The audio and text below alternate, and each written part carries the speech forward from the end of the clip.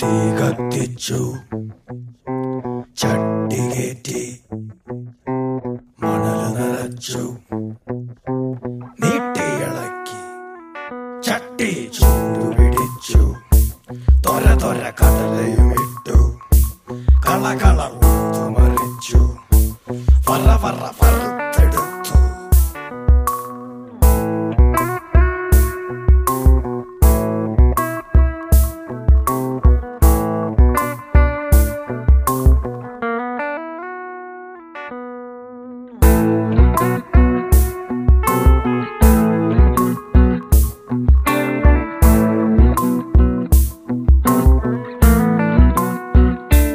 അങ്ങനെ വറുത്ത കടല കോരൻ കുമ്പിള് കുത്തി കയ്യിൽ പൊതിഞ്ഞെടുത്തു, കാലി കീശേത്തിരി.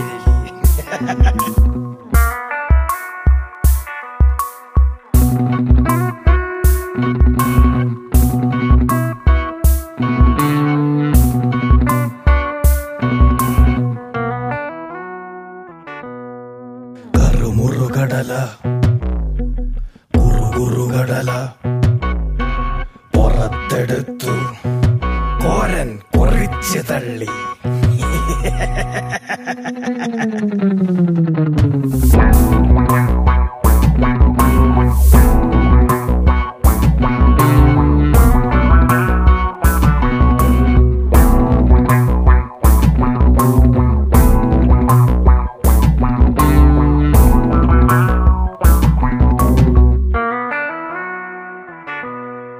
തീ കത്തിച്ചു,